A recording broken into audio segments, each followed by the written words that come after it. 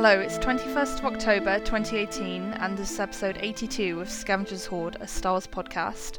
I'm Rachel. And I'm Kirsty. So how has your week in Star Wars been? And yes, I know I'm bringing that back. I'm a hypocrite. We just need to have slightly less of a cold open.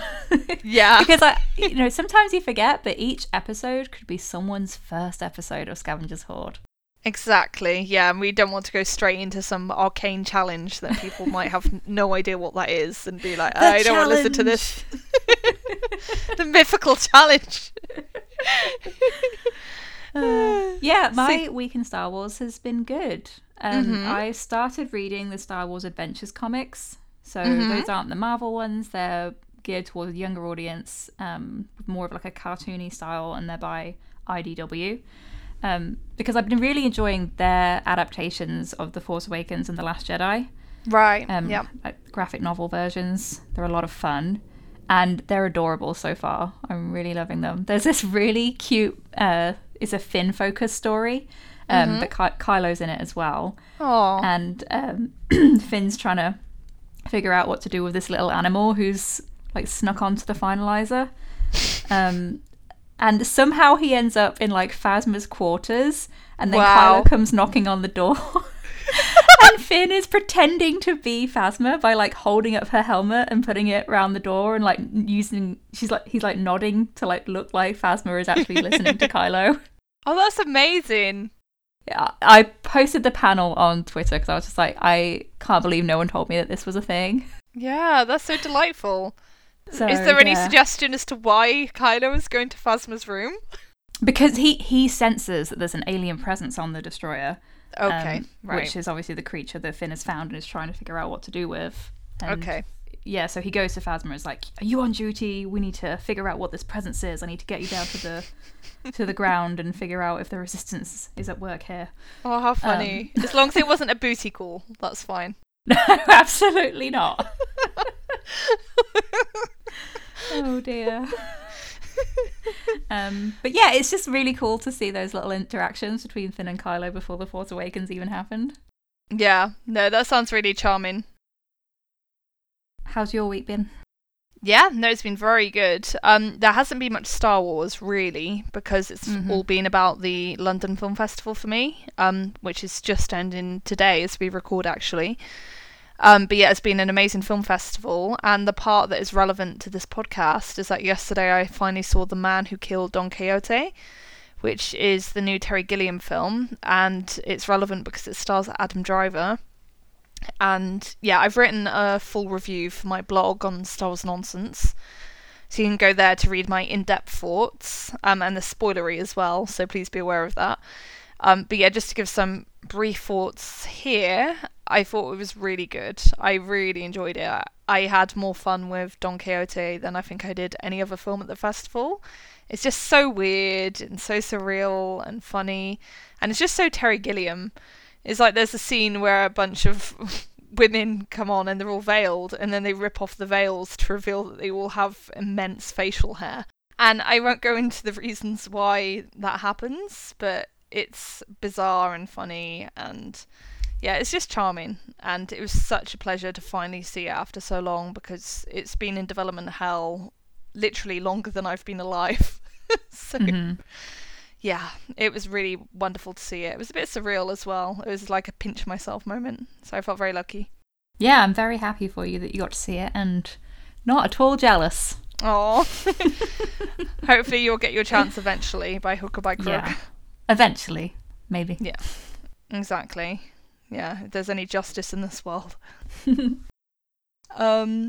Right, and then to update briefly on the challenge. So my challenge was to read Lost Stars, the Claudia Gray novel, and that is now challenge accomplished because I have finished reading Lost Stars, and we're actually going to be talking about that as a focal point a bit later in this episode, so that will be exciting.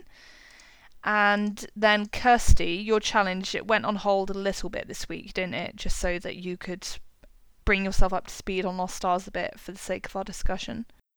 Yeah, well, even with regards to that, I wasn't able to reread the whole of Lost Stars. And I realised that it's been almost 3 years since I read it for the first time. Wow. Which is kind of crazy. So we'll see how I do with that discussion. You'll probably be leading it and I'll just be kind of, yeah, interesting. No, that's totally valid. Yeah, The Mad Woman in the Attic. I think we're going to do an episode in a little while about revisiting Rey's heroine's journey. And so we'll kind of recap The Force Awakens and The Last Jedi, and then we'll be using that text as a source for us kind of informing predictions and speculation about Episode 9. So Exactly. hopefully people can look forward to that. Yeah, definitely. It's been a long time since we've done an episode like that. And I think for the sake of that, I'll probably rewatch The Force Awakens and Last Jedi. So it has been a while, especially for Force Awakens. I've seen it within the last year, but probably coming up more to a year than, say, like 6 months or something, you know? So it's been a long time. I'm sure you've seen the films much more recently than I have, Kirsty. I watched The Last Jedi just a few days ago, actually. I was really in the mood nice. for it. And yes, I enjoyed it. Good. When did you last see Force Awakens? It's been a while, yeah. I can't yeah. remember exactly, but it would be kind of fun to do a double bill. Yeah, definitely. I know it's embedded in our minds, basically, with both films. But it'll certainly be worth like revisiting them for the sake of something like that. Okay, great. So then we're going to move on. There's a few tiny tidbits of news that we're going to rush through very quickly. Nothing here is super substantial, so that's why it's going to be so quick, but it's worth mentioning. The first thing is that there are some new photos from the set of The Mandalorian, because basically George Lucas visited for Jon Favreau's birthday. And yeah, Dave Filoni was there as well, right, Kirsty? Yeah, so there are 2 different photos that were posted on Jon Favreau's Instagram. There's one of him just with George Lucas, which I found really cute because George is like lighting the photo with his phone from underneath, but you can see his phone in the photo. That's adorable. It's like he's directing it. It's adorable. So he's got his classic George Lucas expression. I'm sorry, I love completely George, miserable. He's very funny. And I was saying on Twitter I wanted to see his shoes because I'm always in the mood to see his Monarchs. Oh, is that the brand he wears? Yeah, the Nike ones. Right, okay, cool. I mean, he's just wearing his classic plaid shirt and you just know what he's wearing on his feet. So, sorry, I know this sounds weird. No, don't worry. Can you imagine if George Lucas went bald? Would we even recognise him anymore? No, I guess not. The hair! Seriously though, the hair is such a defining part of the George Lucas image. Yeah. It would just be weird. He just has such a distinctive look. I love it. Yeah, he does. And he's an icon. He knows what he likes and he sticks to it for decades. He does. It's awesome. Yeah, no, it's pretty sweet. So yeah, Jon Favreau looks very happy there. That's a good birthday gift. And then there's another one with Dave Filoni stood in between them. And he's not wearing a cowboy hat. Yeah. That was like seeing George Lucas bald. I recognised him. What's with all the Boldo talk? Is Swara getting to you? Maybe subliminally. It wasn't like at the forefront of my mind, quite possibly. Bold George Lucas. Yeah. Yeah. No, so it was weird seeing Filoni like that. It's like, oh yeah, that's who you are, right? Maybe this is his live action hat, and then the cowboy hat is for when he's working on animation. Quite possibly, yeah. Maybe he's grown up in that way. So yeah, that's the Mandalorian news of the week, which must have been very exciting for Jon Favreau. Like, can you imagine? Yeah, no, that is really exciting. Do you think it indicates some level of like involvement from George at all, or interest from him in the project? Interest for sure. I think he's been pretty supportive. Yes. Of the projects in general. We know that he visited the Solo set and even had a suggestion for the direction of a Han and Kira scene. Yeah. Obviously, we can't know from this whether he had creative input on The Mandalorian, but I'm sure we'll hear about it at some point if he did. Yeah. Can you remember what a big deal they made out of that one little suggestion George had for Solo? They're acting like George Lucas directed a scene from Solo. It's like, yeah, whoa! That's just the way the machine works. I mean, I do think it was a cute character detail. Yes. And I felt like it was very in keeping with Han as a character. But yeah, of course they exaggerate these things. And it just made me wonder, has George visited the set for 9 yet? Yeah. No, exactly. I sense he perhaps keeps more of a distance from the saga films, Because I guess he went to the Last Jedi set. Okay, that's cool. Yeah, we saw him on the phone to Ryan in The Director and the Jedi, and then and he did visit the set in 2016. So yeah, no, you're right. Like that was maybe like a false memory for me. I kind of had the idea in my head that it might be easier for him to say get involved in the spin-offs and stuff because that's less of the main story, you know, it's more spin-off stuff. So there's not quite the same level of investment from George in terms of he had these particular ideas about how things were going to go. But yeah, that's probably just nonsense on my part. Well, I think it's just that we don't know if he's had creative input on the sequel trilogy, like when he's been visiting set, but the initial ideas came from him. Yeah, that's true. People like Pablo Hidalgo have been quite emphatic about that. So yeah. No, he's always on about how it was about a young female Jedi seeking out Luke Skywalker, wasn't it? Mm-hmm. And the whole what happened to Darth Vader's grandkids and all. Yeah, which is interesting. Yeah, and then the next thing that we just want to cover briefly alludes to the spoiler section we had last time. I'd say that because of what's now happening in terms of an actor getting involved in that news, I don't really class it as a spoiler much anymore. But if you're very sensitive to that sort of thing, it might be worth skipping ahead by 5 minutes. So basically, John Boyega put up some images. Was it on Instagram or Twitter, Kirsty, or both? He posted it on Instagram. Yeah, an Instagram story. So right, yeah. So he put up a picture of a mosque and then a picture of like a party. Mm-hmm. And they're both apparently related to the 9 filming, and someone did some detective work and figured out that the mosque is in Jordan, which is where we already knew that Star Wars Episode 9 is filming. So clearly whatever they're filming in Jordan, Finn is part of that, which is exciting. Yeah, it was Sad Boy Kylo on Twitter. Jess. Great. I think she must have done like a reverse image search on Google and found where the mosque was, and then worked out that it was right next to Wadi Rum. So oh, cool. So yeah, John's out there filming, because we hadn't heard like any firm details on what actors were involved, but we know for sure that he's there now. But no one else. Exactly. We'll see if he posts any pictures of Daisy or Kelly or anyone else. Yeah, we need more people to do detective work like that. It's very good. Because he's pretty much the only main cast member who's on social media now, isn't he? So yeah, come on, it's John. true. Yeah, give us everything. Yeah, I guess it gets tricky though. So the more we know about who's involved in a particular scene, the more people are going to try and piece things together. So I think it's one thing to know John alone is out there, but say once you know that, like, oh, and Oscar's there, and Kelly's there, and Daisy's there, and Adam's there, and it's like, whoa, everyone is there. That means it's a huge thing, and yeah, people spin it out more. Sure. I think it's enough now for me to just know that Finn is likely to be in Jakku again. Yes. Just for the sake of that joke. Because he doesn't Why want to does go back everyone to want to go back to Jakku? Sorry, Finn. We We knew it was coming. Like, as soon as that joke was made, I was like, oh, obviously they're going to be coming back to Jakku at some point. Yeah.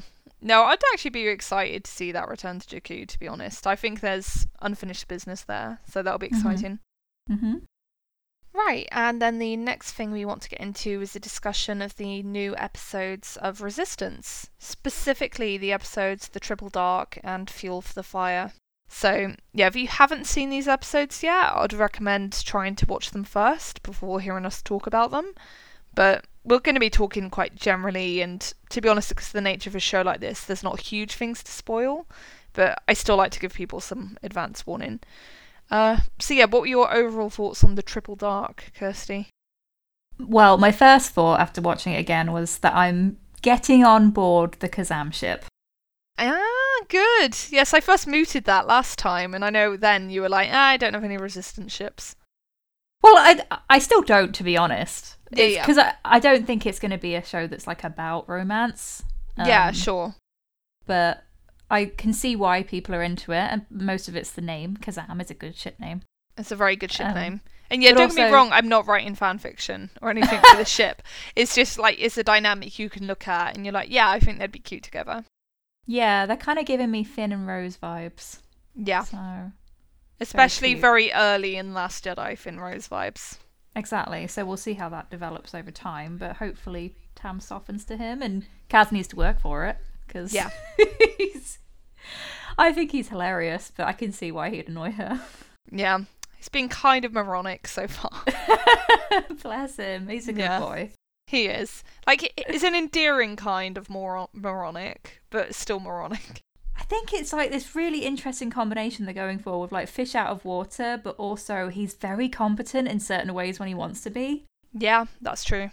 So, yeah, it's just kind of fun to see what they're doing with the character, because depending on your perspective, you can see Kaz is all over the place. Like, well, how is he so competent at this and so incompetent with this thing? But I think that is what they're going for, that like he's there to be a spy, but also he has these other obligations, and how can he learn to meet those and mature and show that he needs to support his teammates as well? Yeah. Because they're taking on a great risk. Well, I know that Tam doesn't even know, but Yiga certainly does, and it's adding pressure to him. Yeah. So hopefully Kaz can come to appreciate that. Yeah, no, you're right. It's not like he's completely incompetent or completely stupid, because if that were the case, it would just be a boring show to watch, to be honest. In some ways, he's very competent and very talented. It's just about him ironing out his weaknesses, so to speak. Yeah. I think it's really interesting, the kind of comments that Yiga makes to him about the average person not even knowing about the Resistance, because it is a bit of a wake-up call to us and Kaz, to be honest. A reminder that this is earlier in the timeline, before The Force Awakens kicked everything off. And that, most people are not really all that aware of what's going on with a potential conflict or war.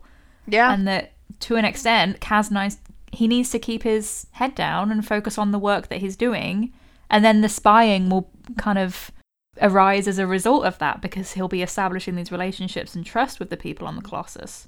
Yeah, exactly. He needs to fit in before he can actually get the job done. Yeah, so you can empathise with him wanting to get... Like, he feels that sense of urgency because he knows what's going on and other people around him don't. Yeah. And he's feeling this pressure to protect Hosnian Prime. Yeah. But, yeah, he needs to put the work in other areas first. Exactly. And yeah, there's just really cool little comments that I like.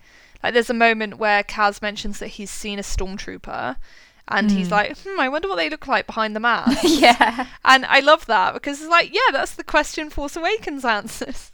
Mm-hmm. And it's like, if we get to a point where Kaz is meeting up with the Resistance heroes from the movies, that'd be so cool for him to have a conversation with Finn and be like, wow, man, that's so amazing that you used to be a stormtrooper, but yeah, you're just a dude.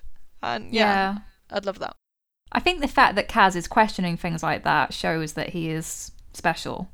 Yes. Because you wonder if the average person would think about the fact that that's a person under there. That's part of the problem, right? Because Niku is very much like, oh no, I don't want to be anywhere near a stormtrooper, which you can empathise with. You understand why. They're scary. They're part of the First Order. You don't want to be around them. But Kaz showing that curiosity is like, yeah, we need this kind of... investment and interest, because that's what's going to save people. Exactly. Yeah. Is it the quality of a true hero? Yeah. I mean, and the whole thing with his trophy and how he breaks it to help someone else stay safe, someone who's been really horrible to him. Yeah. Oh, he's such a good boy. Yeah. No, he is. Because Greville was being a little shit to him. He was horrible. Yeah, he was. But again, that's another thing I appreciate with this show, because so many kids shows I've seen, and I think kids shows nowadays are generally better with this, but it used to be the case that you'd have that sort of conflict in one episode, and then it would just be completely dropped, never followed up again. Mm-hmm. You know, whereas the premise of much of this episode, or at least a big strand of this episode, was like Greville recognised him as the person who'd caused him trouble before, has it out for him, and is therefore trying to make his life pretty hellish for much of this episode. Yeah. And then in the end, Kaz obviously saves his life pretty much. So I'd like to see that picked up again in a future episode. And I think they will, so I trust the writers. I think there's a real story thread going on, which is nice. Yeah, because in the moment, Greville doesn't really seem to be appreciative at all. He just kind of runs off, and Kaz is like, oh, thanks, I just ruined my trophy for you and you don't even care. Yeah. But you're right. Hopefully that comes back and pays dividends, because that's an important lesson too. Exactly. Yeah, and then obviously the main idea of the episode is that the pirates are attempting to raid the Colossus. And again, it's some pretty standard Star Wars stuff in that it reminded me even of what goes on in the deleted scene with the village on Act 2, where Luke is trying to teach Rey the lesson about the raiders coming to the island and attacking the villagers, and Rey just wants to protect the villagers, whereas Luke is like, no, you can't, because you're not going to be here to help them next time, which in that case is a good lesson. But I just liked that you see a similar sort of concept here, so it's just it just establishes the fabric of the world quite well, in terms of everyone's always living like on the brink of danger at every moment, because everyone is out for themselves, and there's always raiding parties and people on the lookout to exploit others and stuff. It does, and it's quite clever, because they, throughout the episode, it's, they're pirates, but then at the end, suddenly the stakes are raised. You realise that they're in league with the First Order. Yes. And the person who you thought was, he was a bad guy and that he was, working with them, but he's about to be punished, and you feel that flicker of sympathy for him as well, because he's a small fish at the end of the day. Yeah, exactly. It suddenly feels a lot bigger, the story does. Yeah, and it's interesting to see how the First Order is operating on that way, because something like the Colossus, seems very small fry, but clearly that is part of the groundwork of the First Order's plan in terms of how it is seeking to consolidate its power, because it can't just be a top-down thing where it's like, look, we're in charge now, everyone follow us. There have to be like these tangible links that go right down to the roots. And yeah, that very much seems to be what it's about establishing. Yeah, the fact that Phasma is directly involved with that. I mean, I know it's a way to have Gwendoline Christie on the show, and Phasma's obviously like an iconic character at this point that the kids would immediately recognise. But also, It's like, she's kind of a big deal in the First Order, so if she's involved, this is actually quite important. Yeah, exactly. And Gwendoline Christie killed it with the voice acting. She was really good. She was so good, yeah. Yeah, I can't wait for her to come back again, to be honest. Yeah. And then we got more of a glimpse of the other members of the A Squadron, but not much in terms of actual character. It was just kind of, there's that person, there's Freya. Yeah, they're just swooping in to save the day, really. Yeah, I think we're going to get more time with them later on, which would be interesting. Right, then the next episode is Fuel for the Fire, and that one, I'll read the synopsis quickly, is Kaz befriends a sky racer named Rucklin, who pressures him to take some rare and dangerous hyperfuel hidden in Yeager's office. Yeah, so my initial impression of this episode, and this will sound so bizarre, but it amused me greatly. It reminded me of an old episode of Father Ted, where basically there's this young, naive priest who's very easily led, and basically this cool, rebellious priest comes in, called Father Damien, and Father Damien just basically leads Father Dougal off from the straight and narrow and corrupts him, and teaches him how to be like a rebellious teenager. And that's basically what happens in this episode, because Kaz is like a good kid, and Rucklin is like this little git who seems all cool and trendy, and he's like, come on Kaz, come and do bad things with me. And yeah, then they go off and they're naughty together, basically. So it's the sort of episode where it's basically moralising to little children about not falling in for peer pressure, I think. Yeah, think for yourself. It's like the sort of lesson that's very important when you're 6. But to me, watching it from an adult's perspective, it's just kind of cute and funny in an endearing way. So I like it, but it's also quite silly. Yeah, it was very cute. I mean, I liked Elijah Wood's voice acting. It was very cool to hear that voice. Very recognisable. He was. But yeah, it was just mostly I was just laughing at it, because it's just funny to watch this stuff as an adult, isn't it? Yes. It's like, I wonder what's going to happen. Oh my god, he turned out to be bad. Shock! Oh, poor Kaz. He just wanted to make some friends. Yeah, exactly. And they seem so cool, man. His parents bought him the cool shoes. I want to be friends with him. Look, they even light up. It's amazing. Yeah, no, it was adorable. But my favourite part of this episode was more of the Yiga backstory that we got. That stuff really interests me. Same. That was very intriguing. Like, because basically, Kaz and Rucklin, they sneak into Yeager's office, and like Kaz takes a moment to look at some photos that Yeager has, and one shows him on the Battle of Jakku, looking absolutely ecstatic with happiness, to be honest, given all the bad shit that's gone down. Like, do you know what I mean, though? There's literally, like, ships burning in the background behind them. Yeah. It's like, there's going to be charred bodies in there, Yeager. What are you doing, man? Yeah, the Battle of Jakku, if you read the Aftermath trilogy, is absolutely brutal. So... Yeah, so it's funny. pretty grim. And yeah, then they also show a photo of Yeager with who we can probably only presume are his wife and child. See, it's all really intriguing, isn't it? Yeah. It's obviously like a little taste of what's hopefully to come, but it's like, yeah, you just want to know more about what happened there, and you just feel bad for Yeager. Yeah. So they also show a little moment later on where Yeager enters the office and we see him looking at the photos, and he looks quite sad. Like, and I think he looks at both photos as well, from the rebellion and of his family. Mm-hmm. And yeah, again, I hate to say this, but it does kind of reinforce my conviction that he might well be a spy for the First Order, because maybe when he looks sad when he's looking at the photo of the rebellion, it's because he feels guilt. But yeah, that's extrapolation. It probably doesn't mean anything like that, but we will see. Yeah, I know you want me to make a weekly prediction on who's the spy of the week, but I don't think I can. You said Yeager last time. Yeah, but I don't want it to be him. I don't want it to be any of them. Yeah, can it be Rucklin? That really would be 6-year-old logic. That piece of shit. But Kaz saves him, because that's what Star Wars is about. Yeah, exactly. And to be honest, Rucklin is even more of a bastard about it than Gravel was. I know, poor Kaz. Yeah, Rucklin is literally like right down insulting to him.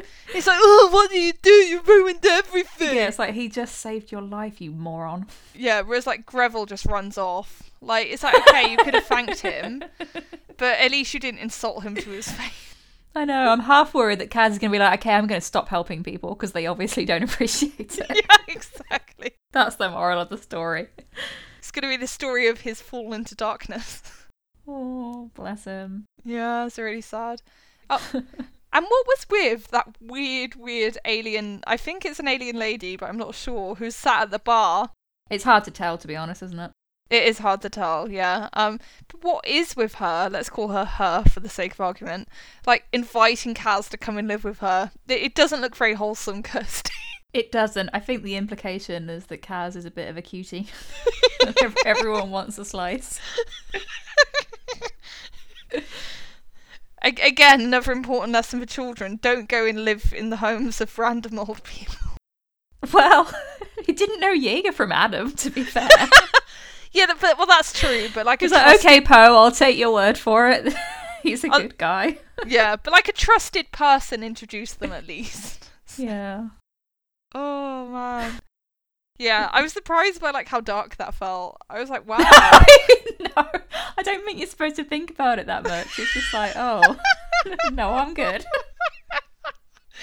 It's not like child catcher from Chitty Chitty Bang Bang creepiness.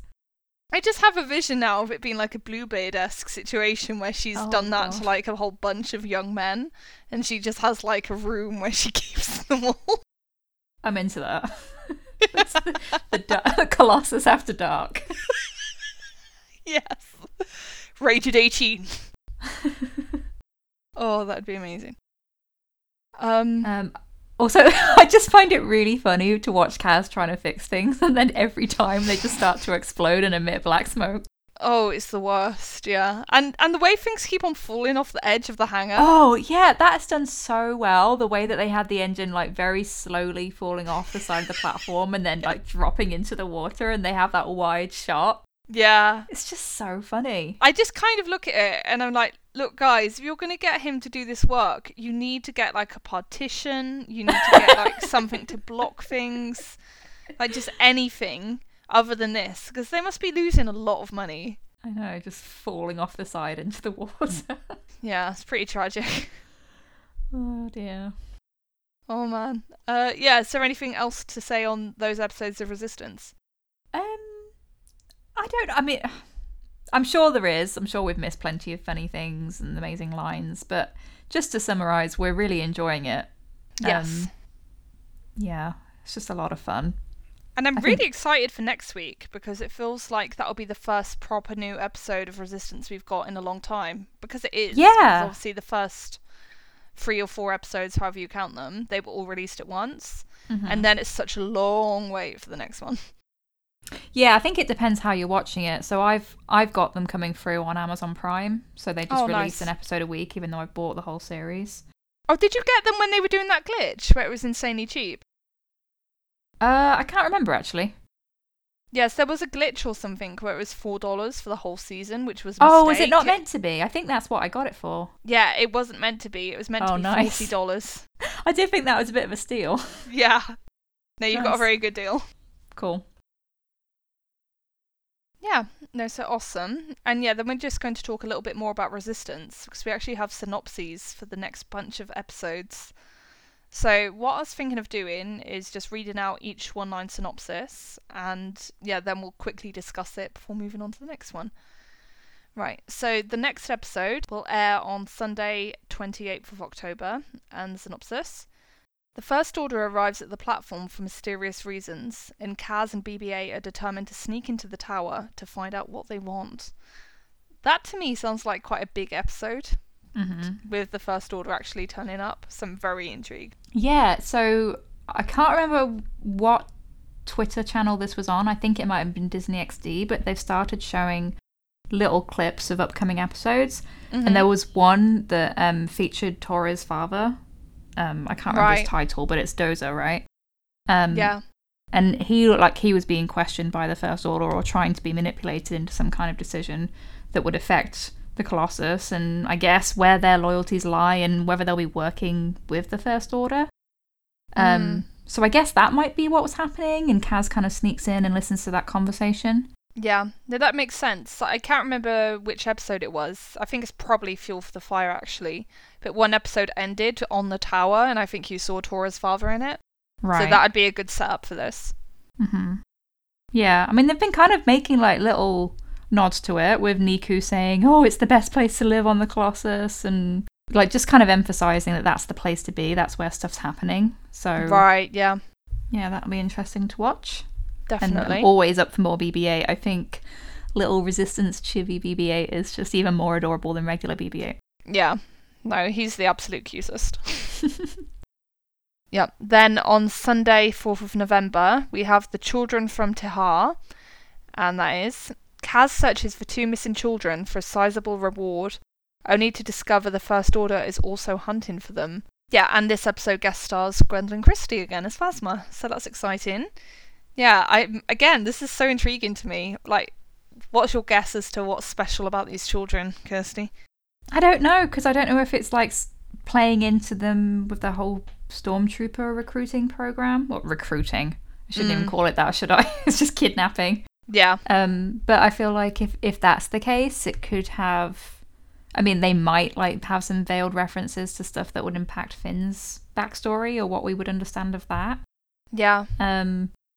I doubt it's going to be the case of like more Clone Wars stuff where, oh, they're Force sensitive, so we need to find them. Right, yeah.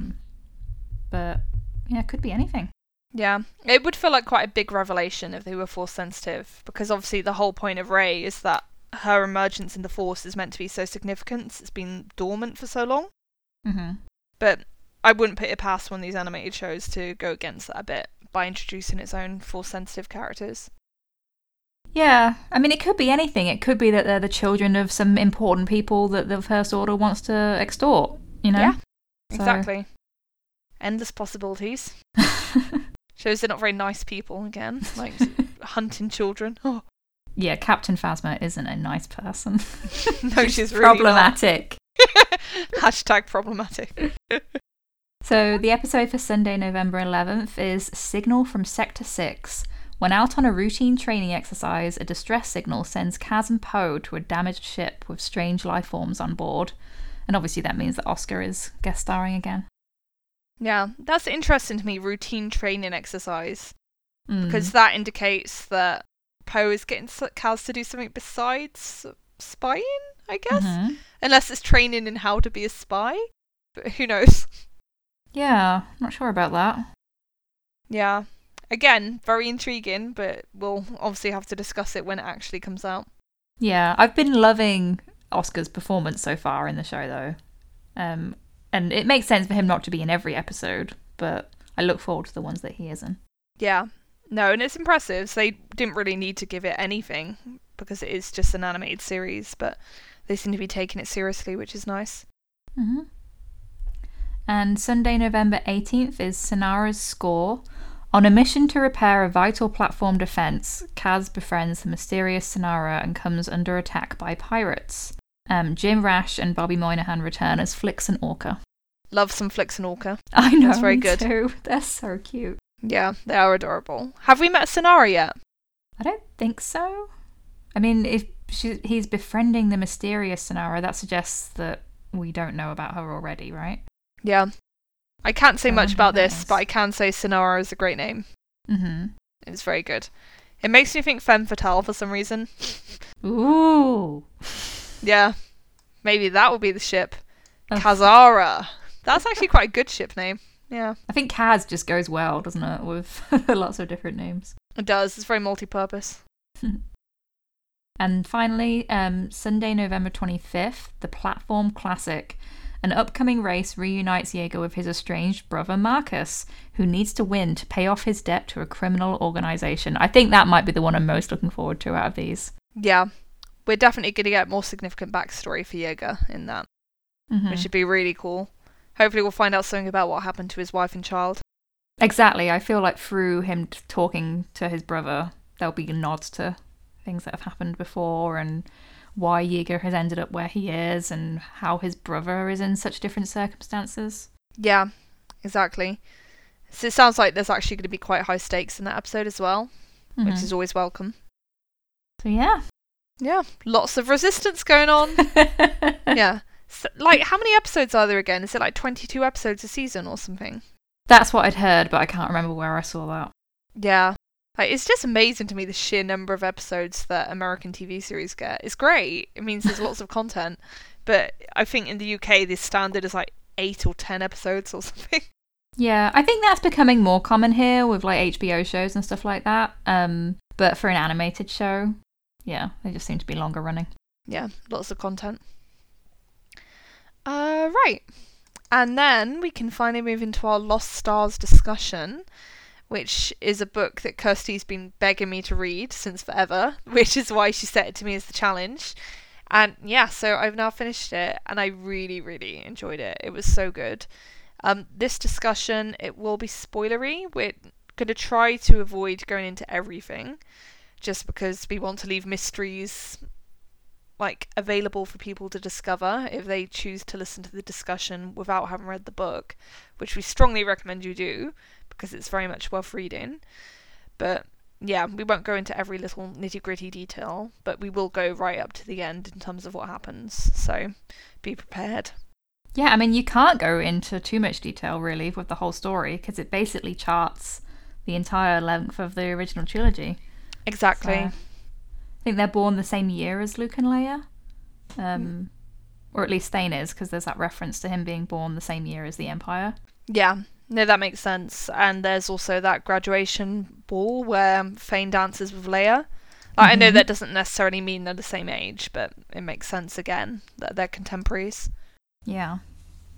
So it's just a really cool premise from the beginning to go through those iconic Star Wars movies that everyone knows, but from this totally different perspective of the people who were actually kind of on the ground in terms of working within the Empire and the Rebellion. Yeah. It's so different from being those, the main heroes, Luke, exactly. Leia, and Han. And it's very much about humanizing the people who choose to join the Empire as well. Mm-hmm. Like, it's very much rooted in that perspective of Sienna and Thane, when they're these young children and the Empire first comes to their planet, and they're just like awed by it, and almost everyone around them thinks it's this great thing. And you kind of read that and you're like, yeah, I guess that probably is sort of how it would go. So I hate to say it, but if you compare it to history, and like a lot of the countries and stuff that were occupied by the Nazis, they didn't see it as a bad thing when the Nazis came in.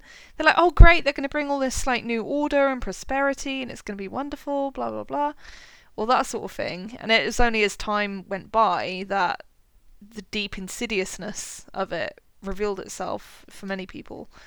So yeah, I found it was really cool world building in that way. Yeah, I was thinking about when they first meet Tarkin right at the beginning.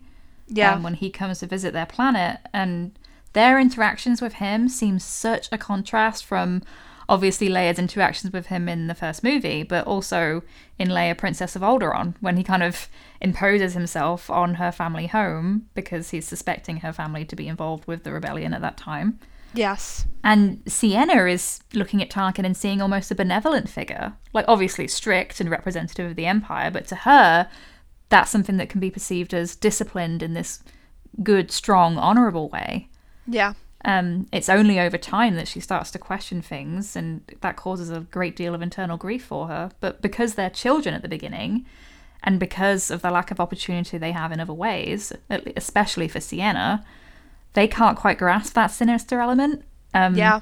Some of the things that Tarkin says over them, to be honest, he's not even talking to them, he's talking to Piet. He says, you see, we should never hesitate to use the lash when necessary, but there are moments when the lure is even more effective, because these kids are like jumping at the chance to eventually join the Empire one day and be pilots. They're so excited to see a shuttle. Yeah. So it's really got this sinister element to it, but they can't quite comprehend it yet. Exactly. And yeah, there's also like really interesting stuff, like you get that scene where they're like helping each other like learn for school, and they're learning a history lesson, and it's something about like Mace Windu like staging a rebellion or something. And I was like, hang on, I don't think that's right. Yeah, it's really sad, isn't it, and scary the way that things can be manipulated that way.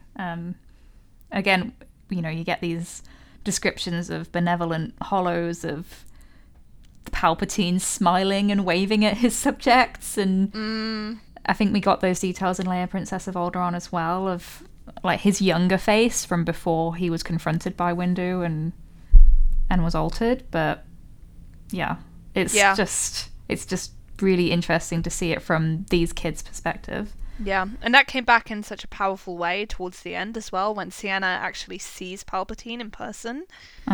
And then she really sees like how horrifically like deformed and damaged he is, and how he radiates this sinister energy. And it's just so fascinating to see that illusion crumble for her. And yeah, it's really effectively done. Yeah, she really does an amazing job with the world building and, you know, the premise of the social stratification on their home planet and how that has implications for both of their worldviews as they progress through their careers. Yeah.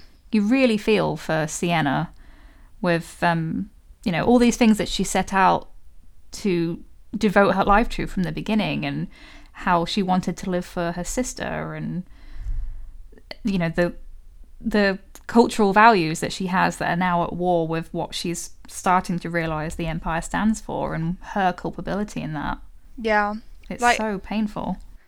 Like, when I was reading it, I found for the first 100 or so pages it was a little bit slow for me, and certain details felt a bit like irrelevant and stuff. I couldn't see why they were there. But the great thing with the book is that as you read on, you really understand why they were all put there, because there's all these parallels and callbacks to earlier events in the book, and things that might have seemed petty when Sienna and Thane were 15 years old, they suddenly gain all this like depth and importance when they're like 23 years old, and something similar happens that echoes what happened before, and you're like, oh my god, that's actually part of a pattern, and that shows how the Empire is trying to exert control over them. And yeah, it was really cleverly done. So I think it was extremely well structured, because everything was there for a reason and served a purpose. So it was really cool like that. Exactly. Like right at the beginning when she's discussing the history of their planet and how they've had these waves of settlers and how each of them have their own cultures and they're kind of at war with each other. and the children from the different sectors will bully each other because they have these fundamentally different ways of interacting with their environment and how they perceive material wealth and that sort of thing. It's a really powerful commentary on like the erasure of culture and the customs in the face of technological innovation, which is something that you got from the original trilogy to start with. Obviously, you have that Luke and Vader man versus machine, right? Yeah. That you then extrapolate to the wider political context, but it's just really cool to get that from a different perspective. Definitely. And like it was really powerful to see how when like Fane and Sienna returned to Jellican, when it was like late in the war and the Empire had really like clamped down on the planet, and how like all traces of both cultures had been erased. So it wasn't just a question of first wave and second wave settlers having their differences and the second wave settlers trying to impose their culture. It was a question of both those cultures essentially being wiped out by the Empire because it just didn't stand for those expressions of the cultures. It's a great symbol of how insidious the Empire is. No, I think that's a really interesting way of writing it, because at the beginning, obviously, you have these very distinctive class and cultural divides between Thane and Sienna, which is obviously a riff on, you know, that classic Romeo and Juliet dynamic that we've seen in a million different young adult books. But as you say, over time, those differences become erased, and it's through their connection as human beings, obviously, but also the fact that the Empire just kind of bulldozes through it all. It doesn't value any of it. Yeah. It shows how those differences should be overcome by people anyway, because ultimately, in the face of something evil as like the Empire, it doesn't actually differentiate. Yeah. Exactly. It shows what is everyone's cause to fight against it, basically. Yeah. So, what did we make of our two leads then, Fane and Sienna? Like, I'm not asking you to pick favourites, by the way. That would be cruel and ridiculous. No, I love them so much. Yeah. I just love, so I mean, the romance, obviously, I love it. That's my jam. It's like friends to lovers to enemies to lovers. Yes. It's messy. Yeah. But, you know, from the beginning, from chapter 1, there are these like clear, awkward moments that kind of foreshadow the inevitable romance that you know is coming, because you get like Fane's brother being pretty gross and misogynistic, to be honest, making fun of him for hanging out with Sienna, and there can only be one reason for that. Yeah. But then it causes Thane to start examining how he does think of Sienna and like looking at her in a different way, and then she starts thinking about how maybe they could fall in love one day, but she almost feels like they're too close. Sometimes she felt that they were two parts of the same person. And it's like, come on, girl. Yeah.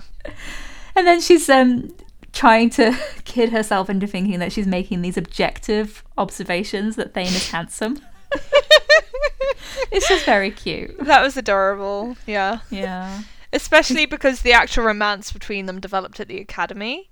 And that was such an interesting way to handle it, because obviously the whole idea of the academy is very much like none of that sort of thing.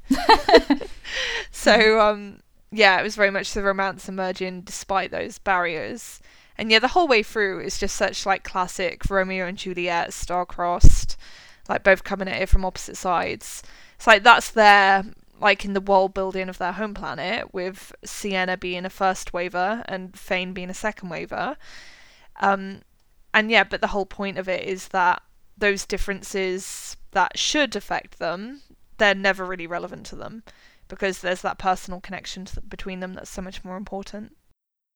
Yeah, I mean, you get those pretty harrowing passages about how both their parents hate the other child and hate the thought of them hanging out with each other.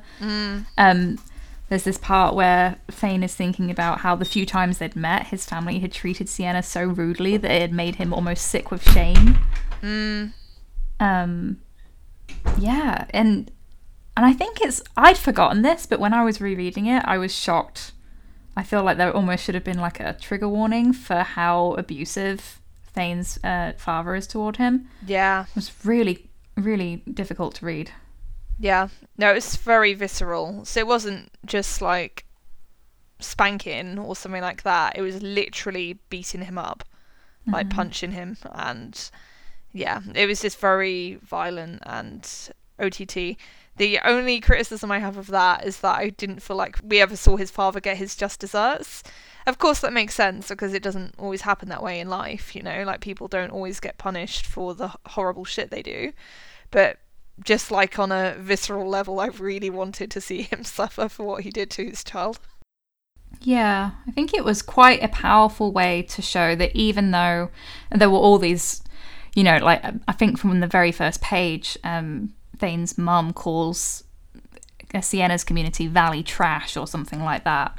So there's clearly this like class snobbery going on, and that they're much more wealthy. But it just kind of gave us this notion that while Thane might be materially well off, and privileged in that sense, his childhood has been difficult in different ways from Sienna's. Yeah, no, exactly, which is good. So I think it would have been easy to do like, oh, it's the snobby rich boy, he has everything he ever wanted, and then it's the poor village girl and she's so naive and primitive and stuff. You know, there's those horrible stereotypes you can resort to about both sides, and Claudia Gray absolutely did not do that. They're both very much fleshed out, and everyone felt real, and there were flawed people on both sides, and yeah, it was really well done. With Thane, I really liked how they portrayed his shift in perspective as well. And of course, it's all about contrasting that with Sienna's perspective. So, for example, you see this core event from the original trilogy, like the destruction of Alderaan, and then just reading about how those characters processed that and dealt with that. That was so interesting to me. Yeah, I found both of them incredibly relatable, to be honest, because on the one side you have Thane's cynicism and almost apathy to an extent, contrasting with Sienna's like real devotion to her honor at so much cost. Yeah. But yeah, you can find both of them relatable in different ways. Because Thane, like, he really, there's that level of like almost just giving up in the face of such despair, you know? Like, I can't afford to be emotionally invested in these things. Yeah. And again, it's so well done, so that's rooted in the cultures they come from and their childhoods. Yeah. Because Sienna's culture that her parents raised her in was so much about honour and loyalty and like, those sorts of qualities. So then as a grown-up, when she's serving the Empire, those are still of primary concern to her in terms of the things that she values and wants to enact as part of her service. Whereas Thane just doesn't have that. He's very much always had to like just try and survive and endure the abuse so he can then escape from it. So his reaction in terms of when he really gets wind of how evil the Empire is, which is to desert, then that makes complete sense in relation to that, because yeah, he's going to bail and you completely understand why he does.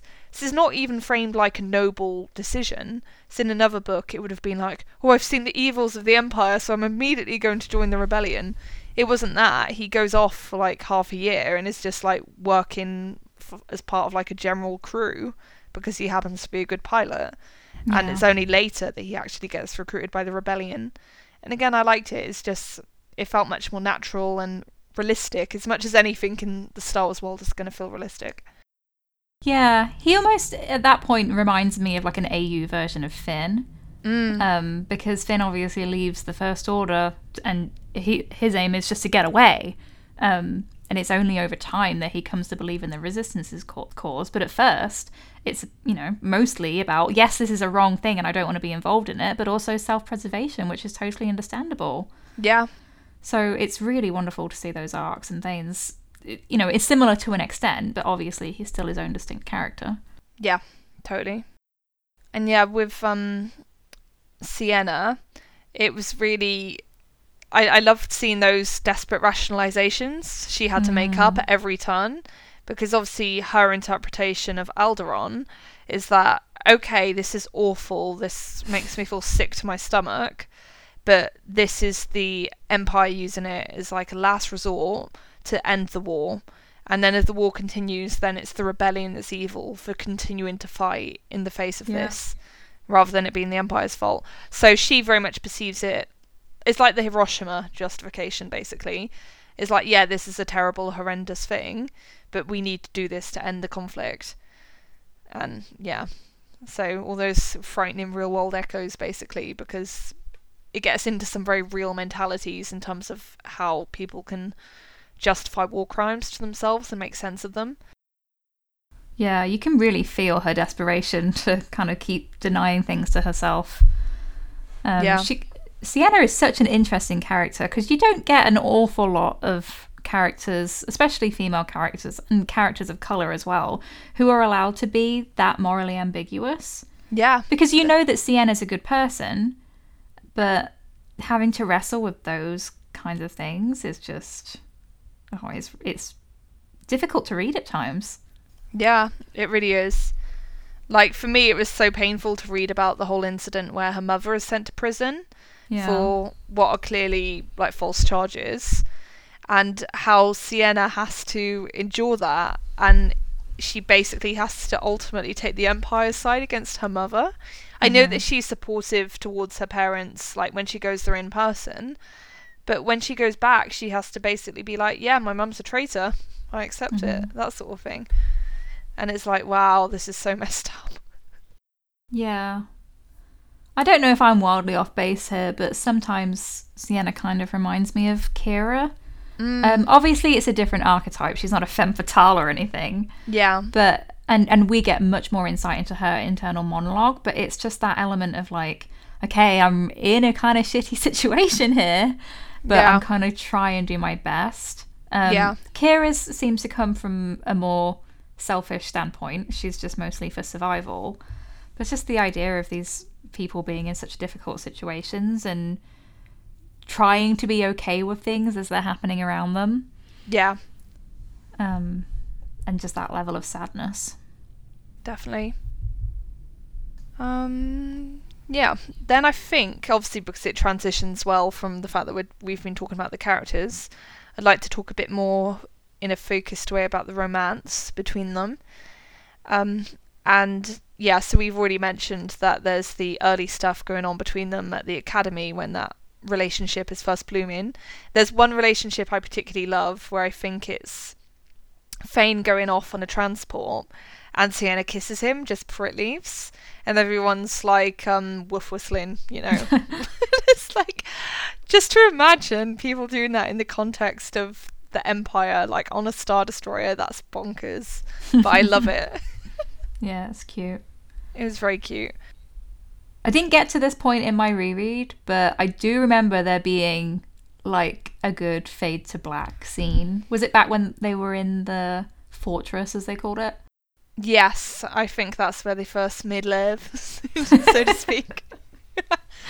Yeah, no, and again, it was very tasteful, and it felt right, you know, like I think, obviously it's for young adults, so they wouldn't go into like an explicit sex scene, but it felt very appropriate, and it was still like sensual and sexy without being like in your face, you know, and yeah, you're left in no doubts about what's gone on between them.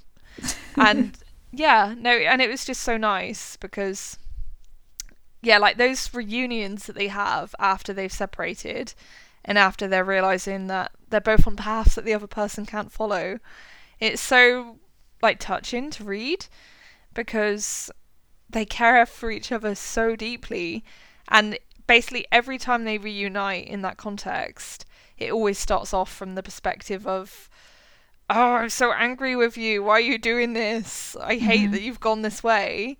But then they ultimately end up having sex. So much angst. Exactly. It's super angsty, but Claudia Gray does it so well. She lives for the angst. But yeah, and I think it was really effective in showing how people, even as they're being driven further and further apart ideologically, they can still hold on to those feelings and they can be just as intense and true as they ever were, because the love between Sienna and Fane is never diminished despite how they're drawn further and further apart.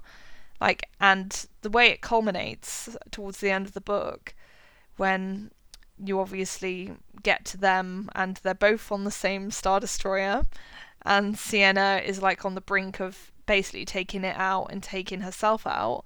But then when she sees Fane is there, Like, everything changes, and then suddenly the priority has to be, oh crap, how do I do this while still keeping Fane alive? Whereas for Fane, the whole idea is, screw the Star Destroyer, I don't care what happens with it as long as Sienna survives. So they literally have to, like, beat the shit out of each other until one of them's subdued, and then whoever's subdued is the winner. And luckily Fane subdues Sienna, and so they both survive. Spoiler.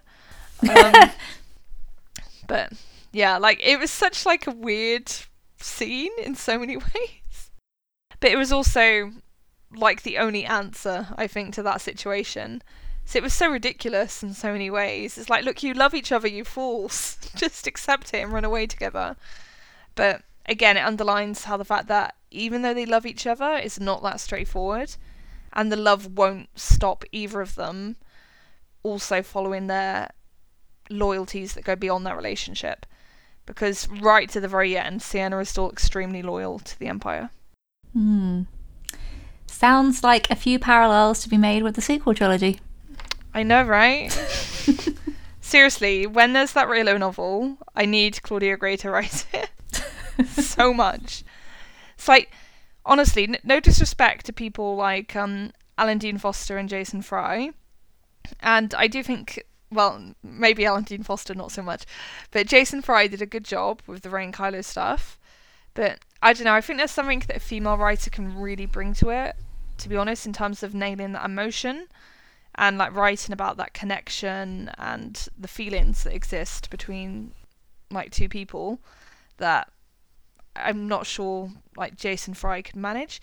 And again, that's unfair because in writing the novelization, someone like Jason Fry was obviously had his hands tied behind his back because he wasn't allowed to talk about certain things. He wasn't allowed to go in depth about certain scenes and stuff.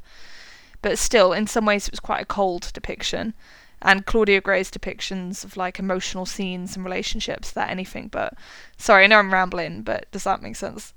It does make sense. I'm just really hesitant to compare the novelizations that have to really tread very carefully with something like this that is about brand new characters. She can go wherever she wants.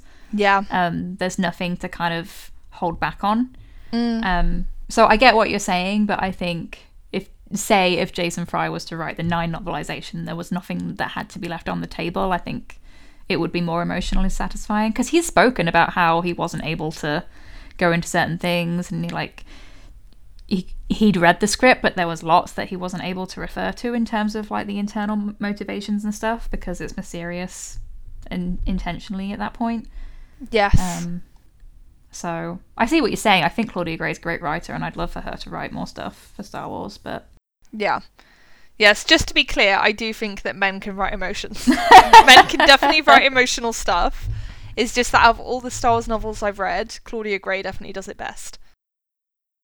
So all I'm saying is maybe, well, this is a female writer too, but if you get time sometime soon, maybe give Dark Disciple a go, because that's another great one for emotional roller coasters. Yeah, do you need prior awareness of the characters it's about? I don't think so. Like, I'd watch some of the Clone Wars at that point, but I don't think you really need it. You can follow it on its own terms. Okay, awesome. Yeah, have you got any other thoughts on how the romance is handled in particular? Not really in specifics, because I didn't have time to go over that stuff again. I just remember really, really enjoying it. Yes. Like, that was the romance really was why I'd wanted you to read it for so long, because it did remind me a lot of why we're invested in the sequel trilogy and those kind of dynamics and tropes. Yeah. And I'm just kind of champing at the bit still a few years later for a sequel, because I really want to know what happened to these characters. Yeah, same.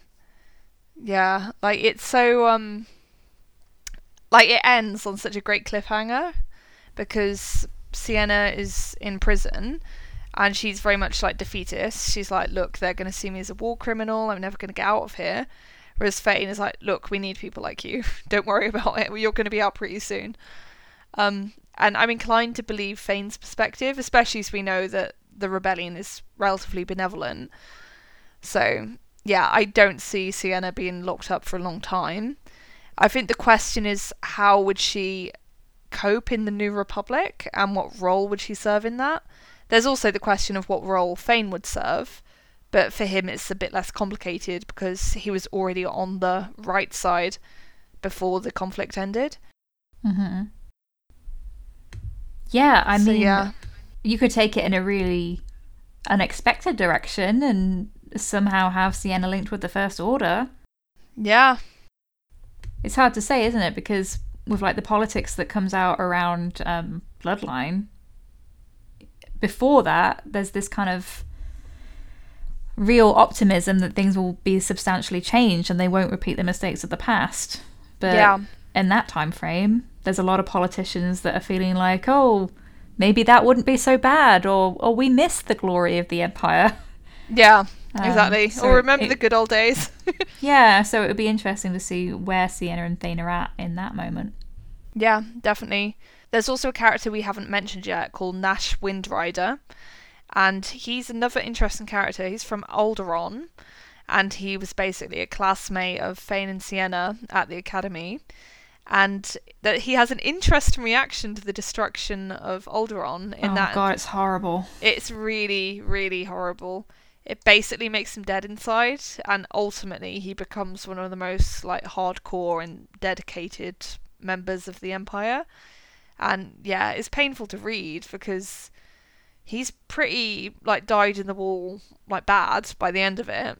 But with his backstory, he's the sort of character you'd expect to see become the hero, pretty much. Yeah, so, he's an interesting foil to Leia, I found.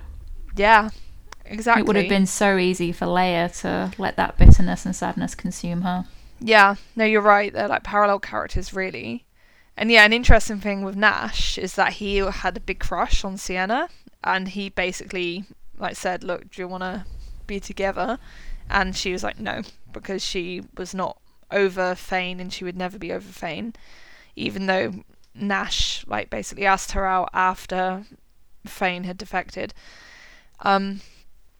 And yeah, so at the end of the book, Nash basically gives Sienna, who he thinks is dead, like the highest honour in the Empire.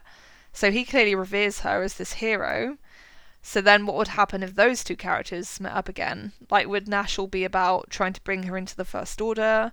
Or would he be about trying to kill her because he wants her to stay dead so she can remain this like icon to the former Empire? Because if she's like renowned as this hero of the Empire, and then it's revealed, oh, actually she survived and now she's serving the New Republic, that would be like a disaster in like PR terms for the First Order, or at least a nascent First Order, because Sienna's the sort of person that the new First Order would be looking up to as this is the model of what we want to be like. And yeah, then if she impinges on that, then it would be in someone like Nash's interests to kill her. So yeah, you see there's so many seeds for potential storylines. It's really interesting. Yeah. I was kind of hoping that at this point we'd have already heard about a sequel being in the works, but we know that there are other projects that Claudia was asked to work on.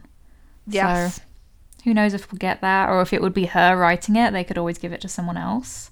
Yeah. But I would like it for it to be her.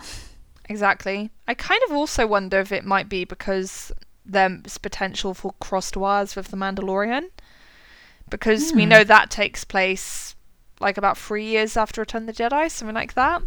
Yeah. So that would be approximately the same time that you'd be looking at for a Lost Stars sequel. So maybe they want to allow something like The Mandalorian to establish this is what the political scene looks like at that time, and then it will open up the way for things like a Lost Stars sequel. Yeah, that makes sense. I mean, neither of these characters were mentioned in the Aftermath trilogy as far as I can recall. And then there's all like the mystery of what happens to Rey Sloane after she basically decides to go off to the Unknown Regions and presumably start the First Order. Yes. So there are just so many characters, so there's all these like little threads, and you just, I don't know. It's funny because with the films, there's so much going on, but you don't really have this perception of how vast the Empire is. Yeah. And how there'll be all these characters that don't really know each other or may have met one time, but yeah, it's just a lot more going on under the surface. Definitely. There's so much good stuff. And yeah, like the way things end between Sienna and Fane, like in terms of their relationship is also intriguing, because I think there's a sense of some trust being broken, because Sienna's angry with Fane because she feels like he disrespected her pretty much by refusing to listen to her wishes, because she actively wanted to die and she was perfectly resolved to do that and she was happy to die, and she's kind of like, you robbed me of that, so I'm pissed. Which you can understand. Again, as a reader, you like her, so you're very glad that he did that and you don't want her to die. But because the film is so much about perspective and empathy, you can totally get inside her head and understand why she would feel that way and feel hurt. So I'm not sure that's necessarily going to be an easy thing to heal. There's going to be work that needs to be done in order for them to feel comfortable with each other again. Yeah, that's the thing. You don't get the happy ever after, so it doesn't feel like the end to their story. Yeah. I think that's the note that it leaves you on. It's like, oh, I love that ending, but now I want more. Exactly. It's not the white picket fence ending. So yeah, I'm glad you really enjoyed it. Yeah, no, I was really glad to read it. It was so much fun. I loved it. Like, now I'm thinking about future challenges, though. I know you've still got Mad Woman in the Attic, and I think we should wait until you finish that before we set any other challenges, really. Because, yeah, what we've decided is that we both want to read the same thing or watch the same thing, so then we can have a mutual discussion about it, rather than us both reading separate things and then it becomes more complicated. So, yeah, I was thinking about potentially getting us both to read The Secret History of Star Wars at some point. Have you heard of that book? I might have heard of it. Who's it by? The author's name escapes me. It's a non-fiction book, and it's really interesting. It's basically all about the script development of Star Wars. It focuses mainly on the original trilogy, but it does also go into the prequels, and it's just such a fascinating insight into the extent to which all those stories changed and evolved as they went along. Okay. And there's just lots of myth busting, basically. Well, okay, yeah, so I am interested in that. I've just Googled it. It's by Michael Kaminsky. Are there any closing thoughts you want to say about Lost Stars? I don't think so. I mean, if people listen to this, chances are they've already read it. If you didn't, sorry, we've spoiled you. But I would still recommend giving it a go because it's my favourite Star Wars book so far. Yeah, and if you're like us, if you love those angsty romances, then it's perfect for that. And it's just a really great alternative perspective on the original trilogy. Yeah, exactly. It's like seeing it with whole new eyes. It's really well done. Mm-hmm. Yeah. So, yeah, great. Right, then to close off the show, I'm Rachel, and you can find me at Star Wars Nonsense on Tumblr and at Journal of the Star Wars on WordPress. Where could people find you, Kirsty? I'm Bastila Bay on Tumblr and Scavengers Horde on Twitter. Thank you so much for listening, and until next time, bye! Bye!